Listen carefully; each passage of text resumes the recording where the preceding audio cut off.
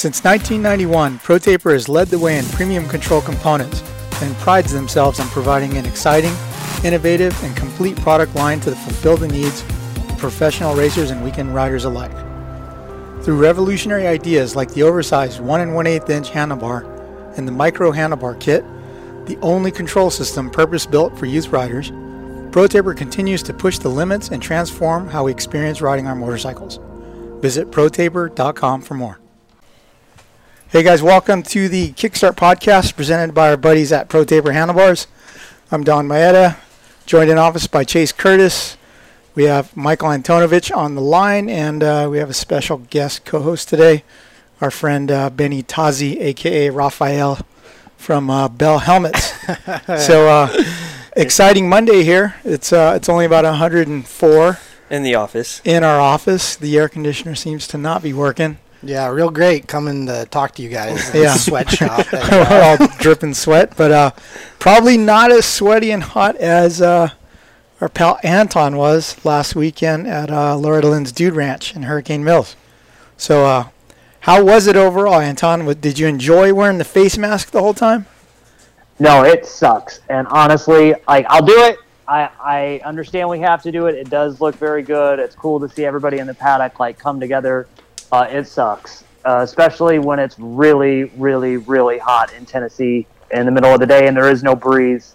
But yeah, I mean, if that's what it takes to go racing, I'll do whatever it takes. Maybe you can get that Asian driver face shield like Cooper Webb had.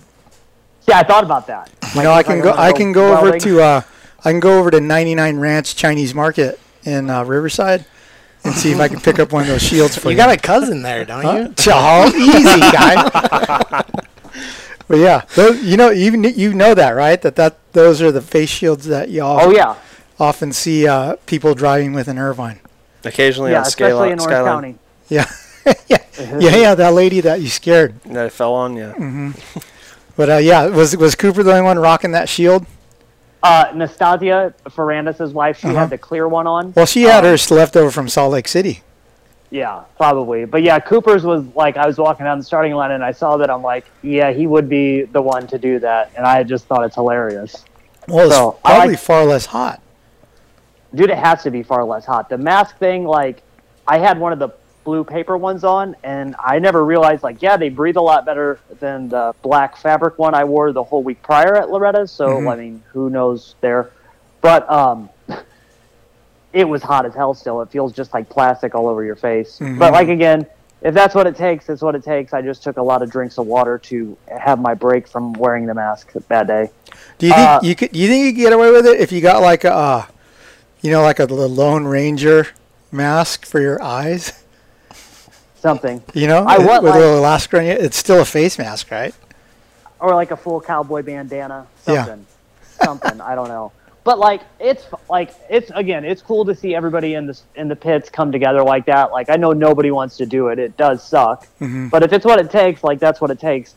As far as the fans, on the other side of the fence, it is a little bit ironic to see we're 10 feet away from them and nobody over there is wearing a mask. But hey man, if it's, like I said, that's what we got to do. It's what we got to do. There's other stuff that I just find goofy. I wish we could do one-on-one interviews, but I like the way that everybody talked on the phone to you and I for Kickstart or for How Was Your Weekend. That's cool. And I think we actually might get more insight. Dude, right? I mean, than we would. Our typical How Was Your Weekend video is 20 minutes, 30 minutes. I mean, this How Was Your Weekend that we posted for Ogio yesterday was 50 full minutes. I mean, it was so long that I exported it as a audio file only and also loaded it to our podcast. Our podcast server, and it got a lot of downloads. So yeah, I heard people really liked it. I had one guy reach out to me and tell me that. And I think the other thing too is then you give riders a day to kind of debrief and think about what happened. When we track them down right after the race, they just want to get the hell out of there. Yep. Whereas this time, hey, if they're cool enough, they want to spend no more than 4 or 5 minutes on the phone. That's all we need. Mm-hmm. And the post-race interview thing, I know guys hate it. It's super important to do that stuff. That's insight, especially for guys that finish off the podium that you never see. Mm-hmm. You know what I mean? You learn and hear things. Two racers, hey, please do these interviews because it gives us a lot of context and a lot of understanding of what the hell happens on the track. Mm-hmm. So the first moto with Eli kind of not looking like himself, not looking like himself. I heard his like bell helmet like really cut off circulation in his head or something. Here we go. Yeah. Here we go. I'm supposed to be a guest. I'm supposed to be comfortable, invited here, and then you start with that. You know I'm teasing. Bring him into the hornet's nest. Yeah, right in there, man. Hey, you only get hassled at Swap Moto Live if we like you. So getting back to the race, like Anton, we were talking about before we called you up. It was amazing. It was amazing. I mean, we lucked out. I think the rain was the best thing that could have happened in that race because it made the track super challenging. It was visually stimulating to watch, like riders negotiating all those ruts and like without losing their balance and stuff. And like Chase Sexton had a moment like I know that I had like on the straightaways at Loretta's in 07. You know, like because I did it 9 times in practice. Yeah. But yeah, what was it like to watch in person? Okay, so backtracking to Friday, it was not sunshine and rainbows and everybody was happy and excited. Like, it was a disaster. No, it was kind of a fucking mess. Like, to be honest, they thought that practice was going to start at 1, and then there was a rainstorm like Thursday night into Friday, and so the track was like just soaked. And so at 1 o'clock, they brought out these big skid steers, and they just took that whole top layer of muck off the top part of the track. Well, that was a lot of dirt, and guys were like, okay, well, then maybe we'll start riding at 2. And then 2 o'clock came. Okay, we'll start riding at 3. And so there's dudes that are just sitting around in their gear, like kind of getting super impatient and like really kind of a little pissed off. And then right when they were getting ready to start riding, it just starts dumping again. So all that fresh dirt that they just uncovered then got soaked like heavy duty. And then it rained all night Friday night where I stayed like 20 minutes east of the track. Like everybody else stayed west, but I stayed east. So I saw that all this rain was coming. The fact that it all, like leaving the track on Friday, everybody was pissed. Like this is going to be a disaster. Tomorrow's going to be a mess. Nobody wanted to ride that practice anyway if it did happen on Friday. Because it was so muddy, they're like, yeah, we're not going to destroy our brand new race bikes the first day, you know, before the race even starts. So everybody was really pissed and just kind of over it. And then the Washougal news came, and everybody was like, oh my God, what a disaster of a summer we're already in for. Can you believe that we can't even get the first race going and they're already pulling rounds? And I'll explain the Washougal thing more in a bit. So then coming back on Saturday, the first practice was like pretty sloppy and pretty bad. Like Nick Gaines's bike got stuck there for a while, and they had to red flag that second Eli too, section. Right? Eli got stuck too, yeah. And I didn't know that Eli got stuck. I just thought like, wow, he's kind of out there struggling. And so then I thought that played more of a part in what happened in his first moto. Yeah, because he only got like 2 laps in. I think, yeah. And then there was weird stuff happening. Like I heard he threw his helmet in the mud. He was so mad. The TLD KTM guys, 2 of them pulled off on their first lap because their whole shot devices didn't disengage in 250A. Like it was just a big mess. And so like everything was going on, but then by the time the races came around, it got hot. Like right at about 11 o'clock, the temperature skyrocketed, the clouds kind of broke up, and then it got gnarly. Dudes were saying that this was the toughest motocross track that they've ever ridden, and it kind of played into what I thought it was going to be like anyway. The fact that this isn't some wide open track with like 120-foot Larocco Leap style jumps and all that stuff, it really kept everything together. That was some of the best racing I've seen in a long time, from first place all the way back to like 25th. And then the way guys had to take different lines, like you really saw how creative they got. There was a lot of guys going outside, while the other guys are going inside over the humps. And that was awesome. Like that's exactly what Loretta's does as an amateur race too. Like if you watch the amateur one, you can see where guys are cutting in and out. But then because the braking bumps got so gnarly or other things got like that, that finish line, like the old amateur finish line where it was the tabletop into the tunnel jump. Jason and Zach were doing this bitchin' step on, step off, and using a braking bump as like a roller or as a landing. That was awesome, and it saved them a ton of time. Guys were going like diagonal across braking bumps, which, like we said last week, the Nick Way Moto tip, like that's how you do it. You save a ton of energy. But then there were other sections where once you got in that straight line, you were stuck to that line the whole way down the straightaway. So then it started getting creative with guys having to hop stuff or figuring out what they're going to do. And then lappers really played into effect late in motos, because if the guy was in your line, there was no getting him out of it. Yeah, he was there, and you were bottled in. But it was an amazing race, and I think everybody now is excited to go back for Loretta's 2 because it looks like starting Thursday into Friday it's going to rain again. Jeez. Is it really? Wow. Yeah, so it'll be just like it was this weekend. Oh, man. They're not going to change the track at all, are they? I doubt it. I think they're going to push some of that dirt that they moved off back on top. But, really they don't need to do anything. Like, it's pretty good. They tuned up a couple jumps. The tunnel jump that's in the back that leads next to the beach sand, they made that a little bit bigger. Okay. That triple section, like that leads into Storyland, all that stuff was changed from the Amateur National. So they added in that little roller and then that longer straightaway. There was stuff that they did that was pretty good, and I think everybody agrees, like, hey, this is a pretty good track. You don't need to have all the elevation and all the big stuff. They figured out how to make a perfectly flat piece of ground work. Yeah. And that's really, really hard to do. Yeah, I think the jumps are pretty small, except for that one triple, I think, leading into Storyland that not everyone was getting. But the track was slow enough and technical enough, it didn't seem like the guys weren't slowing down for stuff. Yeah, for me, that was what was missing, right? It was like the fast stuff. Like there was no like fast section. It seemed like they were just in second gear the whole time. Could you imagine, though, if there was a fast fourth, fifth gear section with those kind of ruts? Well, dude, I mean, we saw what the start looked like, right? Yeah. What was that like, Anton? Like seeing that start in person, that looked gnarly. Yeah, that start's gnarly in the first place. I mean, even when you watch the amateur races, like super mini class, there's always some kid that weeds up that's always pretty hectic. And I think a lot of guys knew going into that, like, hey, be careful. Going all the way to the right where that little hump is, like you could pick that line and then you could control the pack, but then also you could get pinched off pretty easy. But then to see a full gate of 4450s come flying into that first turn and that there was no calamity or catastrophe was amazing. Because I was thinking, we're going to see a disaster pile up right there.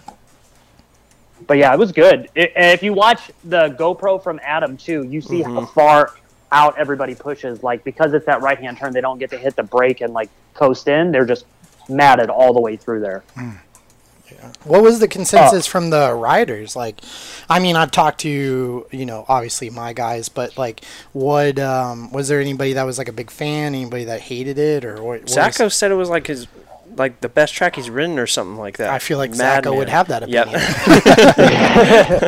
Yep. The general consensus was that it was just Burley, like one of the hardest racetracks that anybody that had been there had ever done. Guys that had just raced Loretta said it was nothing like the track they had ridden prior, that it was completely different.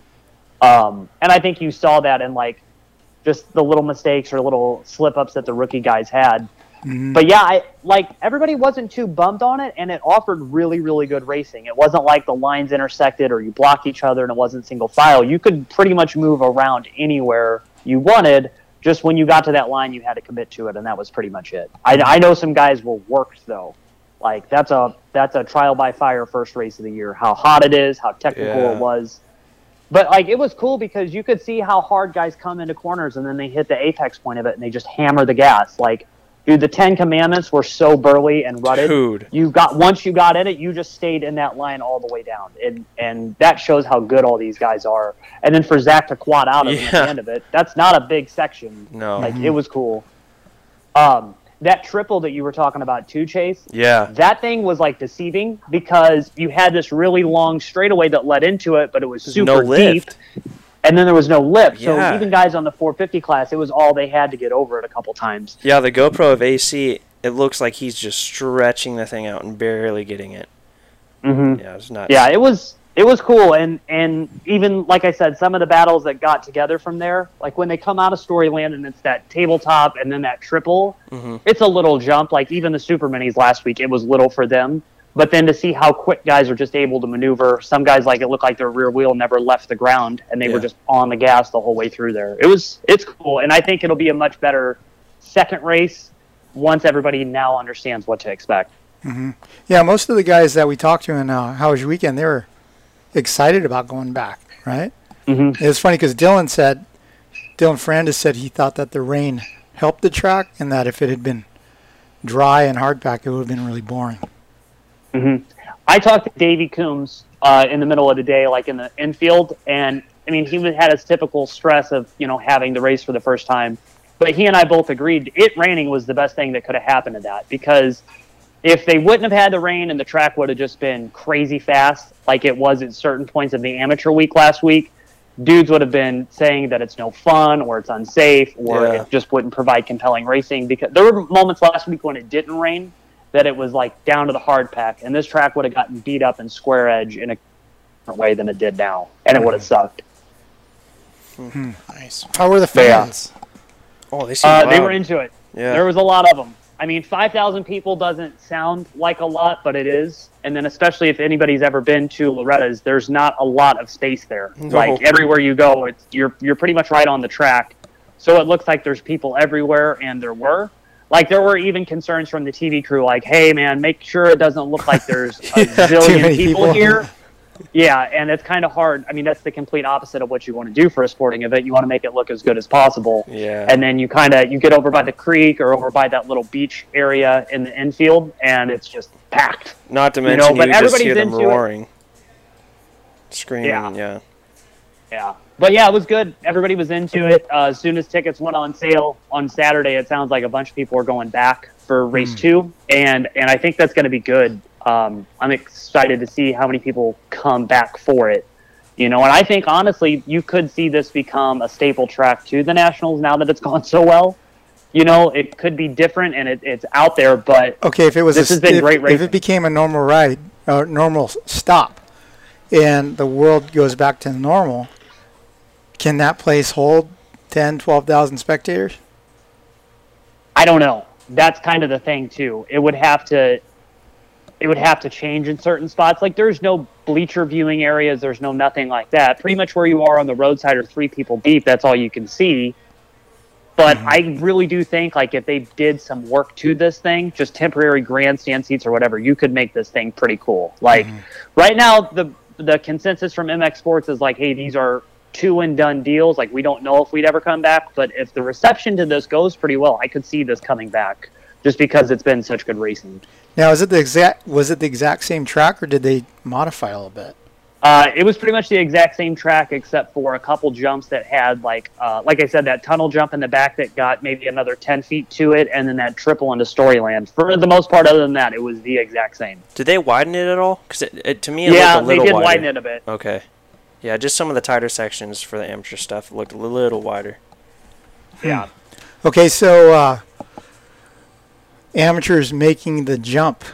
I was kind of bummed that they didn't show Gonzalez on TV at all. Dude, not once, and the kid crushed it. Yeah. Yeah. I mean, Anton, I was even texting you, who's Gonzalez? Yeah. But, they didn't show him on TV. The announcers didn't talk about him. That kind of happened with amateur stuff, too, though. Like, there were a couple races he was sat in, like, 2nd or 3rd, and they didn't show him, like, once. Huh. Yeah, so, poor kid. So you interviewed him in the creek. Tell me a little bit about Gonzalez. Yeah, Gonzalez is a cool kid. He's from down south, like Florida, Georgia area, part of the Rock River team. He's good. He won a moto, like an open or pro sport moto at Loretta's the week before. He's a good rider, really good racecraft, and really good starts. That's his specialty. He's not got like the hype and the acclaim that the star racing guys have. He's on Rock River, but he's a really good dude. So yeah, for him to ride as well as he did, I think he didn't have the pressure that maybe Styles had. And I think that Styles' whole deal comes into a lot of factors too. Like Michael Mosman gets told that he's not going to race for 3 races because he's hurt, and he is. But then that's all that Styles is committed to is those first 3 races. So it was a lot of stuff. And Styles had a couple run-ins with people. Dylan Schwartz was there too. And he just kind of had a quiet race. But Gonzalez was solid. Like he did exactly what he needed to do. The week prior, him and Levi Kitchen were really good about using the crafty lines and hopping stuff to save energy. And that's what he did during this race. He got a very good start, and then he just latched onto the guys and just held his own. And then he had like Derek Drake and the TLD KTM guys behind him, Carson Mumford. So he has some good young talent that's there. He was racing with guys that he should be racing with. It's not like he was up front dueling with a guy like McElrath or Jeremy Martin or something like that. He was right where he needed to be. That was a great ride by him. And I think that he's going to get a lot of people's attention as these next few races go on, because I don't think that he was committed to doing the whole summer. I think it was just a few that they were going to do. So some guys did bad. Yeah. Like did a bunch of the Geico bikes blow up or something? Yeah. Joe one motor Yeah. So Joe Joe blew an DM'd, engine. right? Yeah, okay. Yeah, Joe blew an engine. Hunter had a crash in the first moto because the bike was all beat up. Like, he came by and I was looking at a photo after I took it, and you could see like his kill switch wires and some other stuff was all dangling around, and he was dirty. So I knew that he had a problem. And then he received outside assistance, so then he got docked by the AMA. Mm-hmm. But then if Joe blows an engine, like, we all know how Joe rides, he's super low revving and everything like that. That's not like he's out there just abusing the bitch. Like, the clutch and all that stuff, like, he would have to have a mechanical for it to go that way. Mm-hmm. So then they both had an issue. But then the other bikes rode well. Like, Jeremy Martin was right up there. Mumford did pretty good for it being his first ever pro race. Dude, Mumford was ripping early in the first moto. Dude. Yeah. I think he was in 5th for quite some time. Yeah, he definitely has a speed. Maybe he pushed it a little too hard, but he dropped a little bit, but he definitely has the speed to run up with those guys. Yeah. But, man, Ferrandis. I know. The guy just worked him, and on the phone he said he never rode 100%. Dude. The whole time, right? So. But are we surprised? No. I mean, he's the guy that everybody's looked to as being the favorite to win, right? And I don't know, man. It is the Star bikes. Yeah. Mm-hmm. Just get off the line so well. And then I was shocked that, so Cooper hole shot the first moto, Ferrandis is right behind him, and then Shane bitch passes both of them. Yeah. I'm just like, whoa, check that out. Yeah. But that was cool. That had been exciting for you to watch. I mean, those are Bell guys. Yeah, man. Those guys, they're no joke. I mean, Shane, Cooper, those guys are going to get moto wins this year for sure, But, man, Dylan just looks like he's got another gear. I think getting that back-to-back championship, and I believe he's all set for 450s next year. I think he feels like he's the man, and it's his race to lose kind of thing, Mm-hmm. So you have a little insight into Dylan and the goings on there. Will he still be in your helmet next year? We're not to that point yet, but Dylan's a great dude, and I really want to move forward with him, and I think he represents Bell really well. And one thing that I really value a lot in riders for picking, that we work with is loyalty, and Dylan has really been great to work with, and I'm not gonna lie, he can be tough at times, but he produces, and it's not for nothing, so I'd like to move forward with Dylan, and we're in talks, so hopefully. So if the 450 Yamaha team goes to Star, do you have to buy that portion of the team too, or is it No, I don't know how much is official, and I think a lot of this is getting figured out right now, you know. But no, I think the idea is that Yamaha still wants, even though it will be, ran and managed and everything. The guys will be individual gear. Yeah, it's still they still want them to treat it as like a separate team. You know what I mean? So, I at least that's what my initial understandings are. Like I said, I think they're still figuring all that stuff out. But. Of the 4-star guys, who's the pickiest with his helmet? We are so lucky. Like, none of these guys are picky. Like, all of them, are just so easy. I will say that Dylan is very particular, and he has a little bit different top pad. He has a small shim in the front just to help with the fitment of his helmet.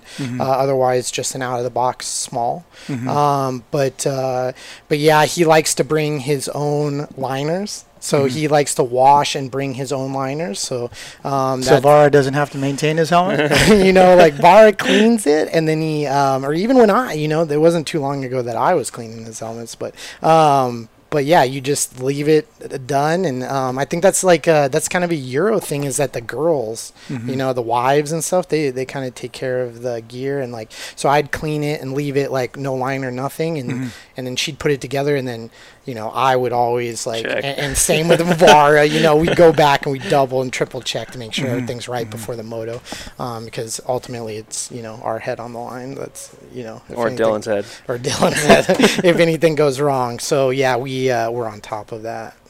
Yeah. Cool. All right. So obviously Dylan just dominates. Good to see Jeremy Martin back. Yeah. And it was cool to see him and his brother. Yeah, Alex battling looked a little good too. And then how about how J Mart was like kind of talking shit on Alex a little bit in his podium interview. But I was kind of surprised to see Justin Cooper not fare as well. But I mean, obviously we knew that he broke his hand back when it did. And it was another one of those deals where the athletes kind of keep it quiet that they're injured. But dude, some athletes keep it quiet. Yeah. How much has he rode though? Because he was running like 2 weeks before. Really? Yeah. Okay. Because I was thinking, I'm like, man, I don't remember seeing him like at Polo or anything with the team. Yeah. See, I saw him at Fox Raceway last week. Okay. 2 days. Okay. And then he says he rode the week before that. But I also saw him at CVAC in there in the little egg trying to heal his hand faster. Yeah. But that's a tough one, especially with that track. I mean, they had to be. I know they're level and whatnot, but they had to be holding on a little tighter than normal. Mm-hmm. I can imagine. Yeah. So Justin said he fell twice in the first moto. And he said just picking up the bike and the conditions and everything, he was just from not being in riding shape. He said he was smoked in the second moto. But I think he'll gain speed as the season goes on. I'd love to see that guy battling for the win with Dylan, because I mean he won plenty last year. Yeah, 100%. Like when he's 100%, I think he's the guy to match Dylan out of everyone else. So yeah, Justin's like a different breed, man. He's like from like, you know, that older time. He's like a guy that just like he doesn't need his like special shake. He doesn't need like, you know, he just kind of, you know, eats rocks and just like, you know, like, he's a bad dude. Yeah, Justin's a bad dude. Yeah. Yeah, it sucks that he's had so many, like, that's his second, like, hand injury in a year, too, because he had that other one at the Nations last year when him and Jason came together. So, like, it sucks to have that. And then the crashes that he had in that first moto, I think they were pretty good because his chest protector and stuff was all hanging off of him, and, like, he was pretty dirty. So to come back and get 10th, and that was a rough one. I mean, that was pretty tough. I think that it's going to be, he's going to come into his own, like him and McElrath will be two guys that get moto wins. Hampshire's going to get some moto wins, especially to be as strong as he is after being off the bike as long as he was. We posted that photo. I mean, he dug his knee in going up the face of that tabletop. There's going to be a lot of guys going for moto wins, and that's the knee that he hurt. So, like, that's a pretty big statement that he's confident in it. Yeah. I think when it comes down to it, like, it's going to be Dylan, who's, like, the top guy right now, and then Jeremy Martin, because he's the two-time champion and the only guy in the class that knows how to do that whole series. I think you're going to see those two guys really get into it soon, too. Yeah. Yeah, but, dude, Hampshire was very impressive. Very, That was huge, yeah. It was funny. I got his How was your weekend? He was in the pits in Loretta's, still at the track. Oh, really? And I called him and he goes, I can't believe my phone is working. But, yeah, he was really psyched to get back at it and get back in the swing of things, you know. And that's what he took 4 months off. That's a really fast recovery for an ACL. Oh, dude, Harrison. He rode great. Yeah, Harrison did really bummer deal, but he rode really good. Top PC guy. Yeah. Bummer for Sanai. He fell in the second moto and dinged his shoulder good. Oh, no. Yeah, like to the point that like he went in, like it's the sand sweeper after the finish line section there, and he augured it pretty good, and then just walked off the track and laid on the ground and left his bike, and was down for a while to the point like the Asterix guys had to get creative on how to get him off the track and everything. Alpine Stars guys, yeah. Did he pop his shoulder out? I think he did something. He's going to have to get it looked at this week. Like the press release is pretty vague, but yeah, he did a number on it, it looks like. Is there going to be a replacement for the replacement? I don't know. The other guy's already got a team. Yeah, well, Walsh has already gone. Too, like, Enzo Lopes went back to Brazil. He's not coming back. Like, kind of slim to figure out who you're going to get from there. So hopefully Darian is good because this could be really good for him. You know, him having all that Euro experience, he could bring a lot to it, even if he is kind of a little bit off the pace right now. But yeah, there was a lot of guys that came back from injury too. Like, think about it. That was Jeremy Martin's first race outdoors since 2018. That was huge. There was a couple other guys just in the 250 class that were hurt, but a lot of guys in the 450 class that were making debuts from injuries too. Cool. Well, hey, let's take a quick break to hear from our sponsors, and then we'll BS about the 450 class when we come back. Hey everyone, Don Maeda here. Over the past 20 years, I've built a ton of cool motocross project bikes. When it comes to choosing a great wheel set, my first call is always to the crew at WUSA. Importers and distributors of Talon, Kite, Hahn, and Edge hubs, the wheel building team at W is unrivaled when it comes to lacing them up to DID or Excel rims. Let's be honest now. Next to cleaning air filters or changing oil, tightening spokes is one of the most tedious jobs when it comes to working on your bike. When it comes to wheel sets from W though, you know that they'll stay straight and true and the spokes will almost always stay tight. There's a reason that factory teams and top riders everywhere rely on W. When it comes to anything wheel related, your one-stop shop is WUSA.com. Check them out. Hey guys, this is Shane McElrath of the Star Racing Monster Energy Yamaha team. BC Fit Mills has been a huge tool in my success by keeping me healthy, energetic, and recovering the best way I possibly can. All their meals are super delicious, ready to eat, and take the guesswork out of trying to eat right daily. Visit their website at bcfitmills.com and sign yourself up today. Out here, on the edge, failure is no option. Here, you don't compromise. Off-road, on-road, on the track, off the grid. Sunstar sprockets and brake discs come installed in more motorcycles and all-terrain vehicles than any other in the world. Period. The engineers who design your bike trust and inspect Sunstar for the same reason you should. Because here, on the edge, failure is no option. Sunstar, #1 in sprockets and brake discs. Hey, it's Will Hahn, team manager of the Monster Energy Star Racing Yamaha team. Works Connection has been building the best aluminum parts in motocross for over 30 years. From the awesome Pro Launch start device to their original axle blocks. Works Connection parts are designed and produced in California, and we are proud to use them on our factory race bikes in Supercross and motocross. Check them out at worksconnection.com.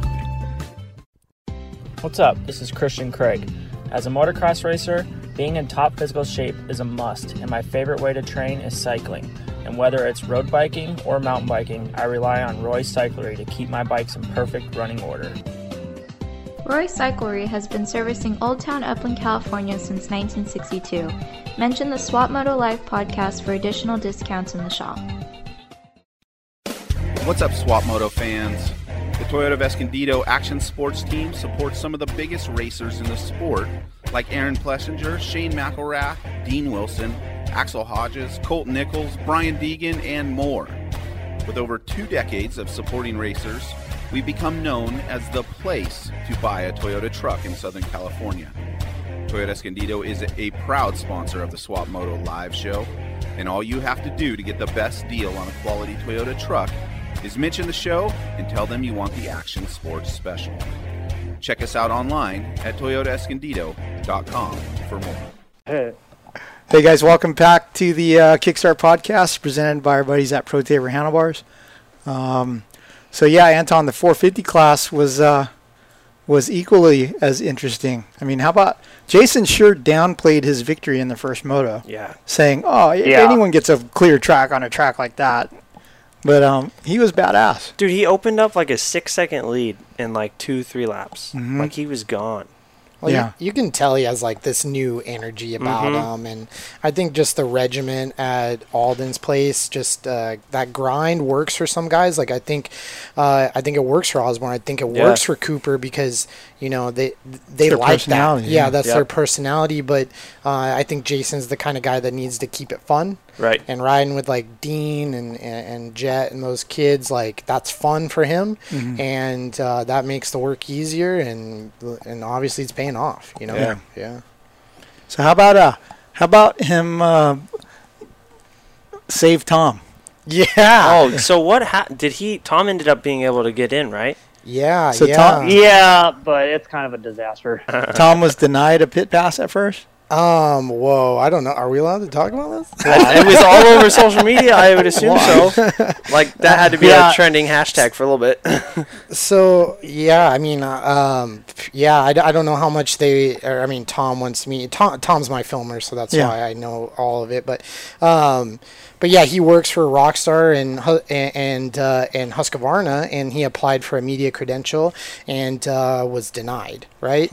And Tom kind of took it as like, it's a COVID thing. Like, I'm just going to do the best I can with the guest credential that I have and just try and get my job done. And then I think it became apparent that like a lot of other people like had media credentials that maybe like he thought he was more worthy than, and Jason, just being the good friend that he is, I think, like, kind of was like, okay, I'm gonna hit the internet and like see if we can make something happen. And yeah, it's crazy. Free Tom turned into a real thing real quick, and Tom got the access that he needed. Nice. Yeah. Hey, no one started a free Don. Put it out of Salt Lake. I might want to reflect on that, Don. Yeah. I don't know. Come on, man. Shit. Yeah.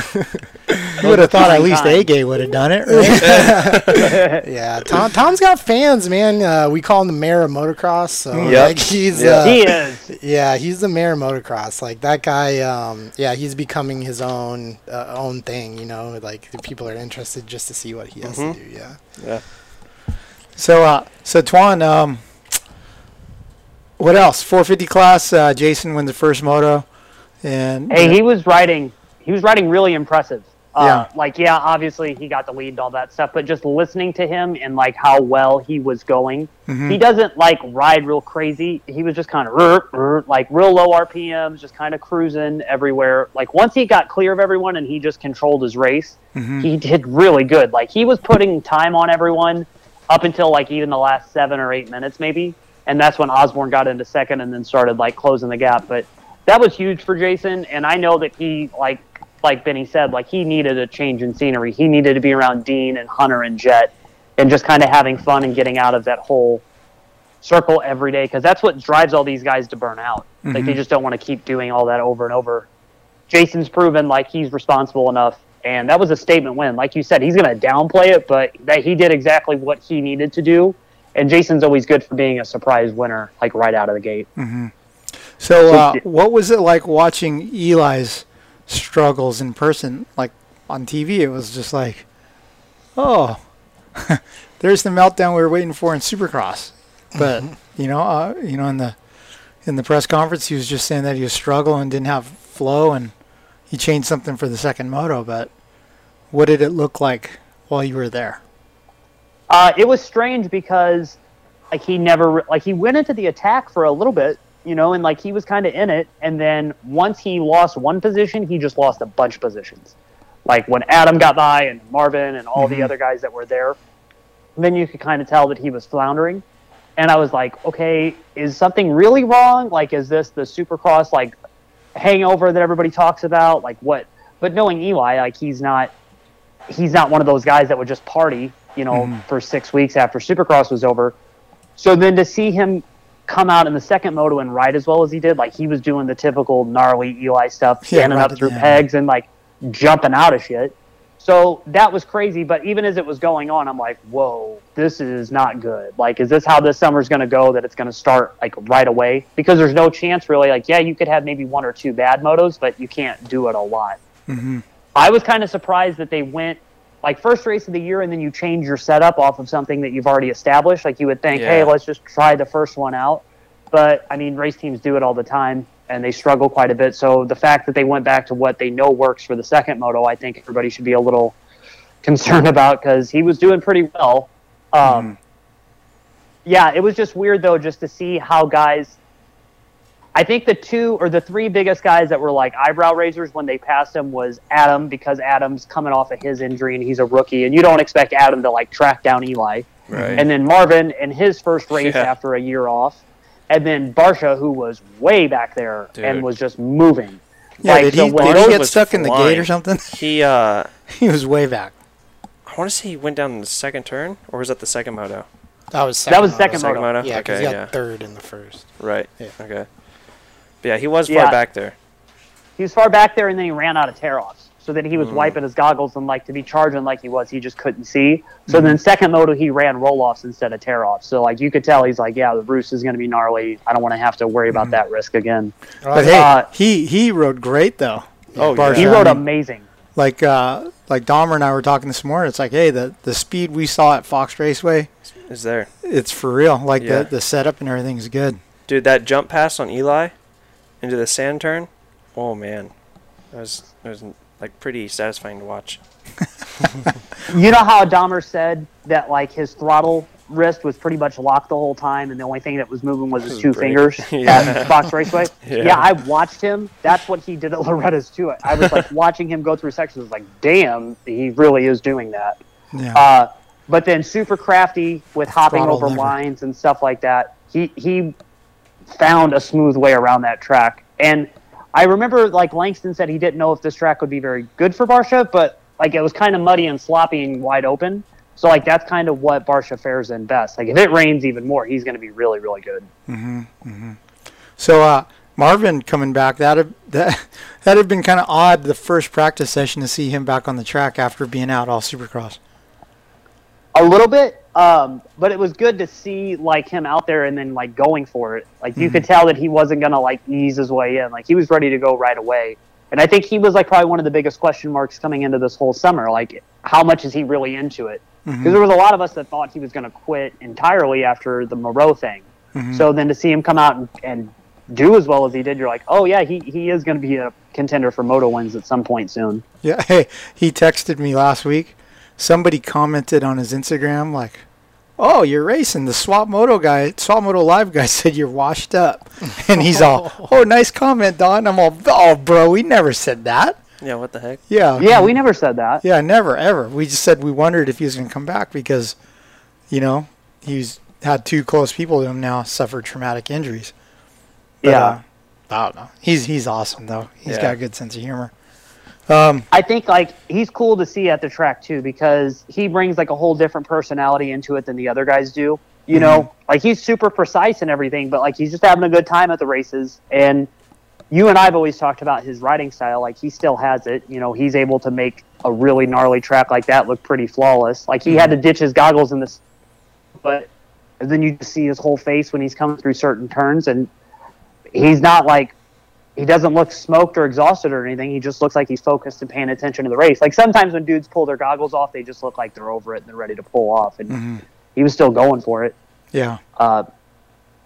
So yeah, it was good for him. Who was it? Was it on the TV broadcast or was it in the press? Somebody that wears 100% goggles was like Jeremy Martin. Yeah. He said, "Oh, I got water between my tear-offs or something." Yeah. Had to check him. I was surprised he called him out like that. I am too, but he was very careful about it. He's like, "Oh, 100% is a great goggle." Yeah. That's funny because Knowles was even saying we were talking the at Loretta's, the amateur side, or the week before on the amateurs. He was like, this kind of place is like the place that you almost need roll-offs. Yeah. No matter what. What's funny about that is the way the dirt is so sticky, right? It hits your goggle ends and it leaves like marks. Yeah. So it's funny because when I went in 2007, Rich Taylor was like, "Hey, did you need to wear roll-offs every moto?" And I go, "Well, what if it doesn't rain?" He goes, "No, every moto you need to wear roll-offs." And he built me 7 pairs of goggles with roll-offs. Nice. Before I went to Loretta's, and I got there and it was true. Yeah. You really did have to have that because the dirt was so sticky. Yeah. Wow. There were a lot of guys that ran out of tear-offs in those first motos. Where they were down to like wiping their goggles off and everything. But very few guys, quite a few guys did. And I also think that sweat had to play an impact in that too. Like, because it's so hot and it just it splashes on the inside of your lens and then they're done. Like, it was hot. It was really, really hot. But then, like, for a bunch of those guys, I think even Jason ran out of tear, something like that, because I got to look at photos again. I think like no matter where you went, there's just so many elements that are on that track. That super wet sand, that super sticky like black gumbo clay, like all of that's there. You're not going to get away from getting your bike completely hammered. Like look how muddy the bikes were. There were dudes that had full foam on their helmets and everything just to try to like keep the mud from weighing it down. Yeah. Hey, you know what I noticed this weekend, and it's funny, I have a little insight on it, is did you notice that all of Swanee's guys were wearing hard chest pros on the outside? Yeah. I think Dylan set the trend. Dylan was the only one that did it before, right? Yeah. Right. But Dylan's not a Swanee guy.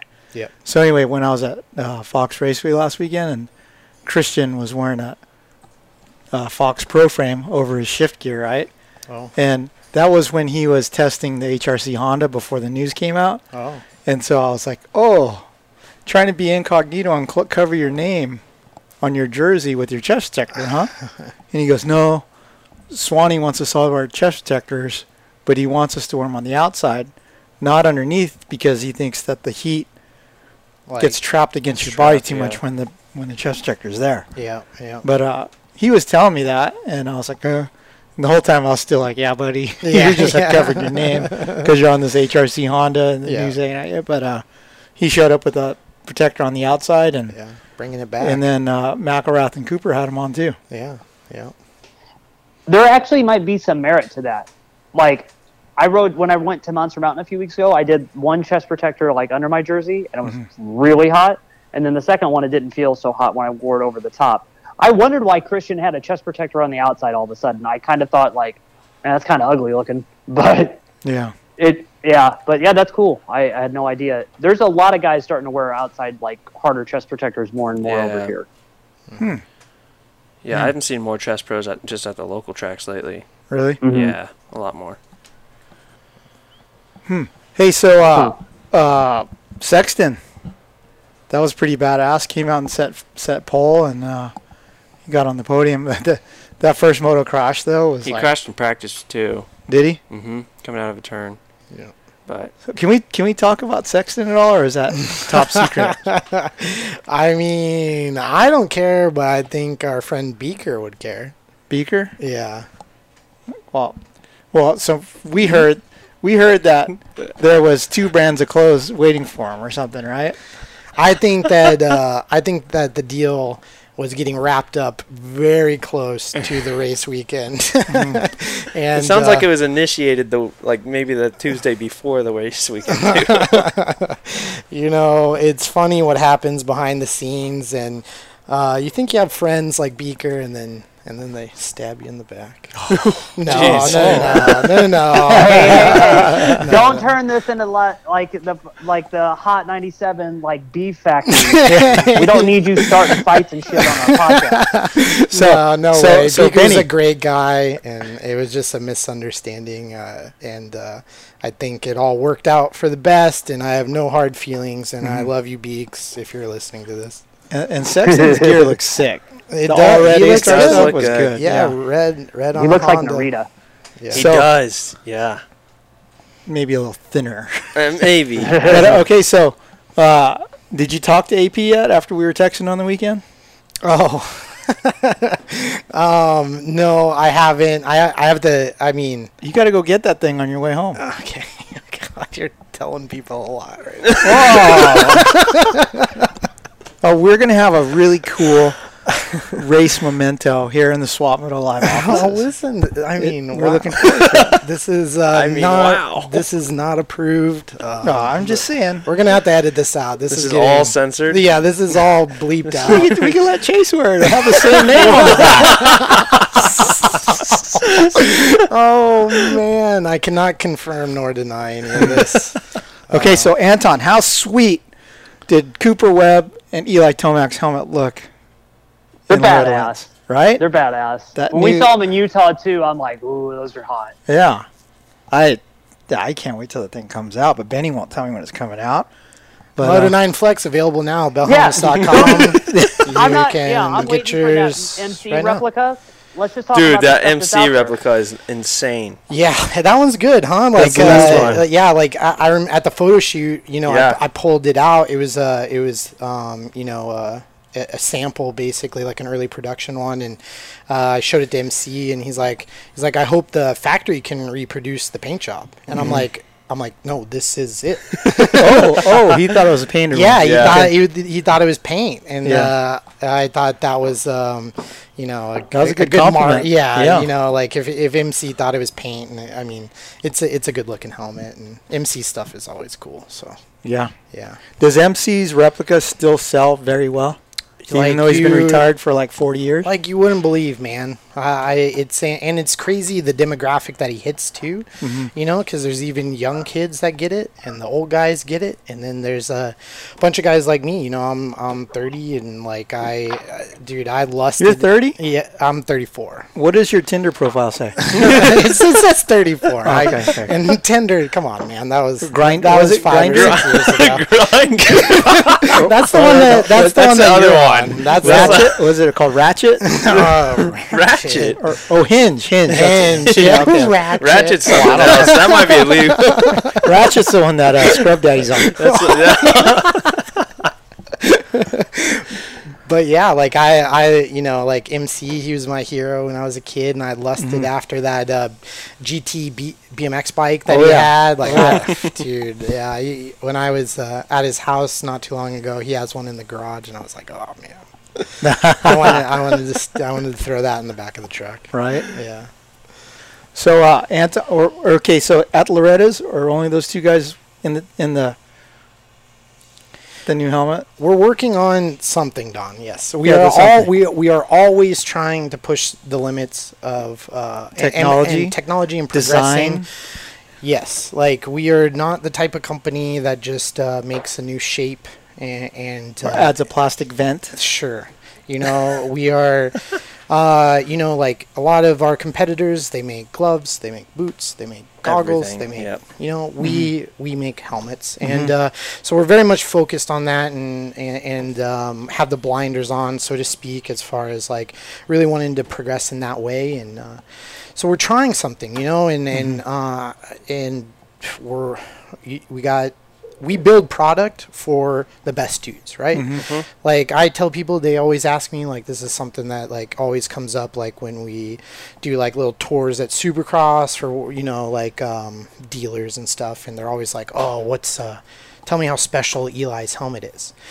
And I tell them it's an out-of-the-box medium, literally. I don't even change the cheek pads. Like, if I needed one, I could order it from the warehouse here in Illinois and show up, and Eli could put it on as long as it had the right logos on it, and he'd be all good, you know? So we really do build product for the best guys in the world, and we offer it to the consumers. We don't water it down. We don't distill it. We don't change anything, right? So when we're developing product, like, it has to be on the gate with 40 riders, roosted, power washed, getting, you know, like, so this is the development process for us, and I will say that it's going really great, and we're really excited, and you know, hopefully, as long as everything lines up, you know, it will be something that we offer to the public, you know, in the near future.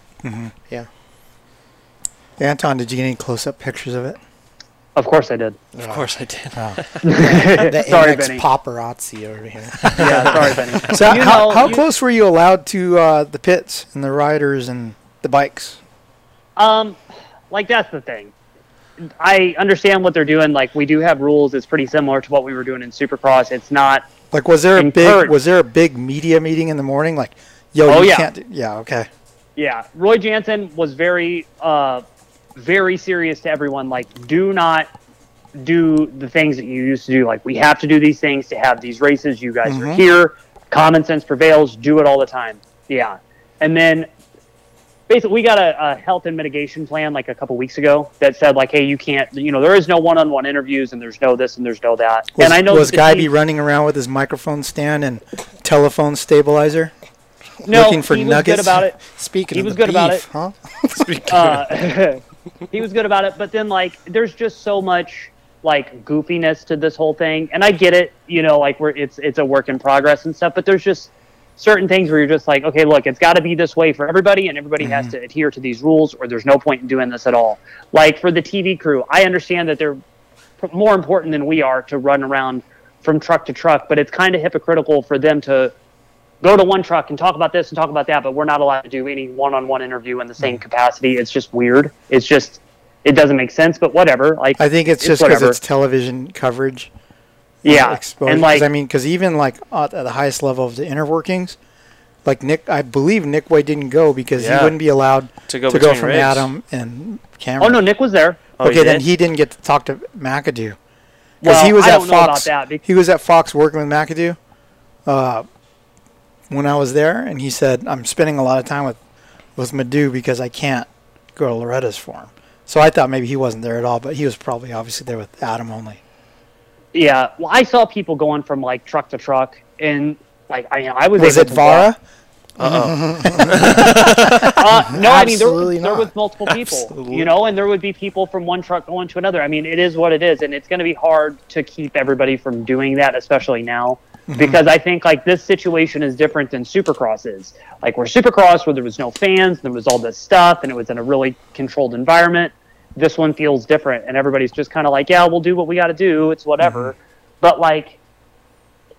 I get it. Like, and I don't want to make it seem like we're being critical of this because, like, we understand there's rules in a game that all has to be played. But, like, I do agree with a lot of people that there's a lot of shit that we're doing that is just like, okay, this is just, it's complicating things even more than ever before. And then when people don't adhere to it, then it pisses everybody off. Yeah. And then everybody starts, like, trying to get their little wedge into it. And then one fracture makes everybody else mad, and everybody just wants to, like, throw a fit about it. You know, it's just a weird deal at the races. Like, and again, it's cool that so many people are sticking to the rules the way they need to, because like Kerry and Davey will tell you, like, hey, you better put your mask on. Like, if you're standing next to them and you don't have a mask on, or another MX Sports official will tell you to put the mask on because they know how serious this is. Yeah, well, good on them. You know, honestly, like you got the race off. Like we got a series going. We're racing. Like I think I think huge kudos are in order for the MX Sports. You know, for actually making it happen. You know, like was I the biggest fan of the track this weekend? No, like, but whatever. We got to go racing, you know, and for a lot of us in the industry and stuff and fans, I know that's what people wanted to see happen, you know. So I was, I think those guys are doing a great job. So yeah, and I told everybody at MX Sports, I didn't envy Davey Coombs' predicament. No, can you imagine the stress? Yeah, especially with having to cancel Washougal and then, and like, but you know they're constantly doing the right thing. You know they took care of Tom, like that was awesome. They explained that misunderstanding and like they took care of Tom and they're making the series. You know, like they had to cancel Washougal, but they're gonna make it up with this one. Like, dude, I mean they're like it's crazy how this is coming together, you know. Okay, hey Anton, and let's wrap this up, but let's talk about the Washougal debacle. What do you know about it? So the driving just to that race, it's like 3,000 something miles, like 3,500 miles, I think it is total. And the way that everybody was going to have to do it, it was going to be gnarly. There was going to be like a lot of double shifts for some of the truck drivers. It was going to be a very skeleton crew of who got to go take what as far as certain things. Like it was going to be a gnarly push. Whatever is happening in the state of Washington right now, and I know a bunch of people are like, it's what's happening in Portland. It's not even connected to the same thing. It's not. Washington State and the Huffmans had discussed something about approval quite a while ago, and they were grandfathered in like, hey, yeah, you guys are good to have this race. You just can't sell tickets. All of that stuff is still true. It's not the state officials that are canceling the race. Wow, this is news to me, actually. I didn't know this. Wow. Yeah, I really didn't. Really? Yeah. Yeah, a lot of people are like thinking like, well, it's because of Portland and like all the stuff that's happening down there. It's not related to that at all in any capacity. Oh, wow. I didn't. No clue. If something does change, though, just in case, like, you know, any day anything could change right now, and it's a lot of expense and a lot of money. Like we're talking tens of thousands of dollars combined for all of these race trucks and teams, and even the MX Sports people, the Alpine Stars medical truck, all that stuff, TV trucks, all has to drive back there. You're talking thousands and thousands and thousands of dollars of fuel. Yeah, if they got like out of Tennessee, who knows if they would have been able to make it back before racing went next weekend. Yeah.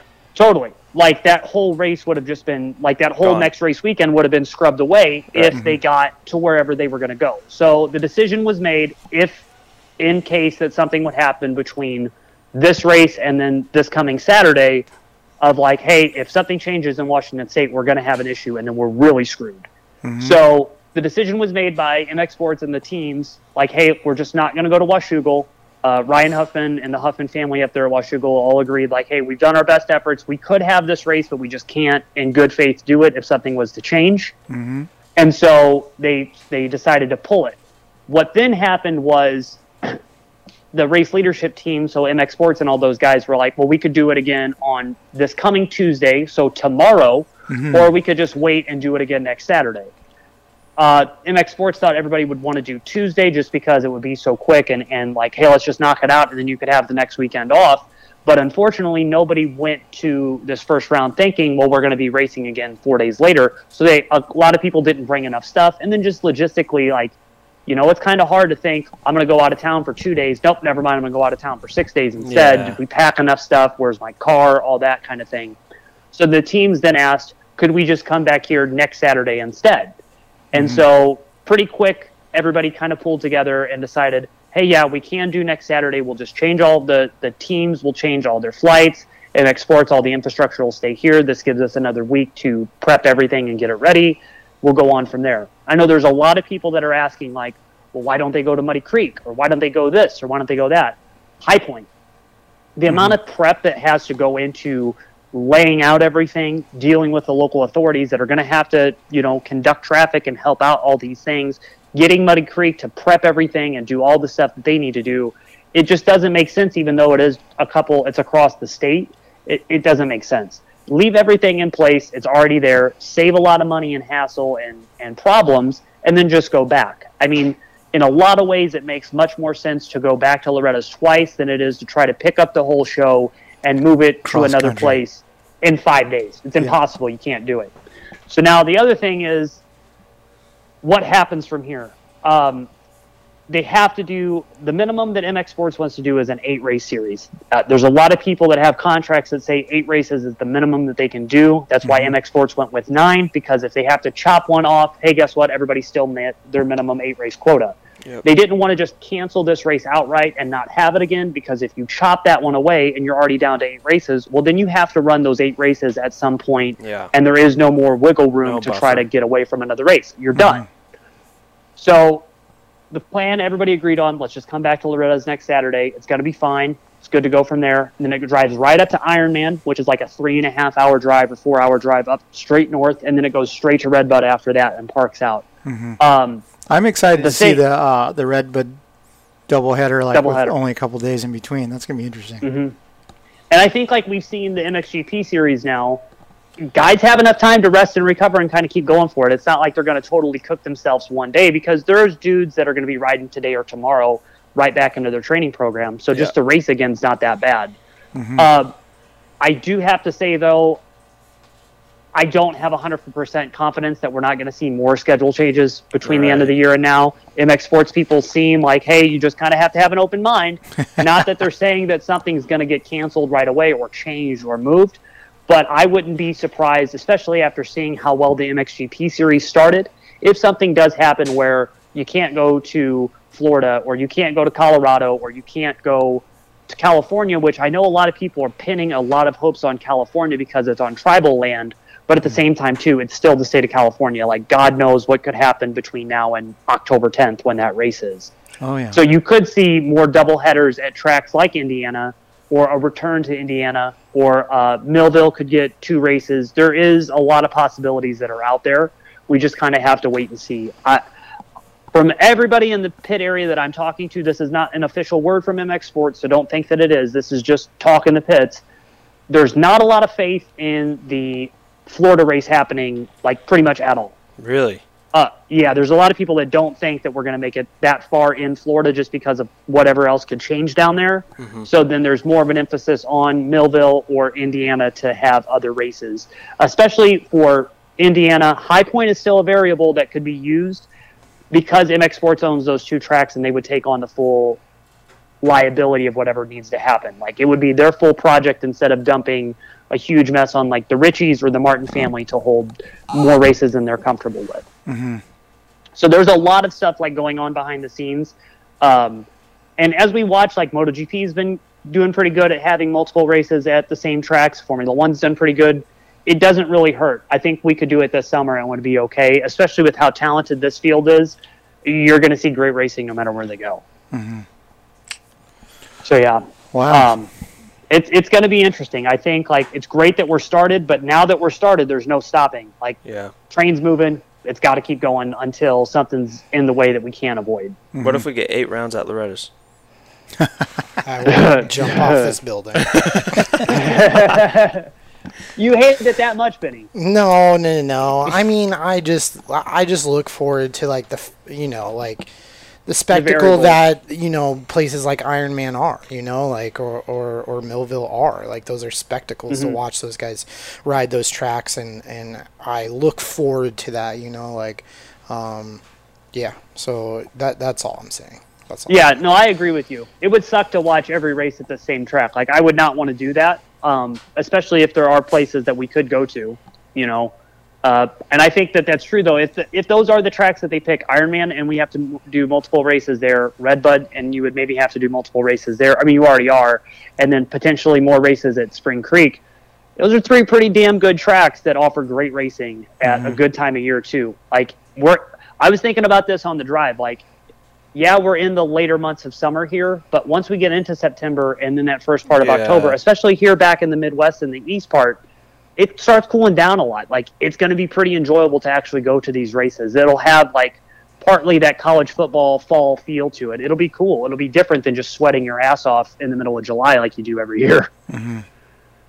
Were the dudes at Loretta's, like, doing the ice bath in the trash cans? There were a couple. Jumping in the creek. Lot of guys. Yeah, they had to go in the creek, right? Yeah. A couple guys did, yeah. I saw Bowers did. Mm-hmm. Yeah. I mean, why not? I think there was a lot of guys that were talking about, like, when they would go to the creek when they were amateur kids, too, and how different it looks now and all that. So, like, that was cool. It was cool to see how so many guys just, like, got into, like, oh, yeah, hey, we're back at never thought I'd be back here again kind of vibes. Yeah. Well, hey, guys, that was a fun podcast. Benny, thanks for we're gonna have to redact like half of it, but it's what fine. are you talking about? No, we're gonna a little bit of censoring. There's gonna be a lot. There's gonna be a lot of editing in this one. No editing, as is. It'll be online within a couple minutes. Raw doggy. Anyway, guys, thanks for listening to the Kickstart podcast presented by Pro Taper. On behalf of Michael Antonovich, Chase Curtis, and Benny Tazi, I'm Don Maeda. Thank you for listening, and do me a favor, do us all a favor, and you're obviously listening to this probably on iTunes or Spotify or whatever the podcast host that you favor is, but go check out swapmotolive.com, our website. It's pretty badass, and we have a lot of content. There's a half-naked chick up today. Yeah, so check that out. Thanks for listening. God bless. Since 1991, ProTaper has led the way in premium control components and prides themselves on providing an exciting, innovative, and complete product line to fulfill the needs of professional racers and weekend riders alike. Through revolutionary ideas like the oversized 1 1/8 inch handlebar and the micro handlebar kit, the only control system purpose-built for youth riders, ProTaper continues to push the limits and transform how we experience riding our motorcycles. Visit protaper.com for more.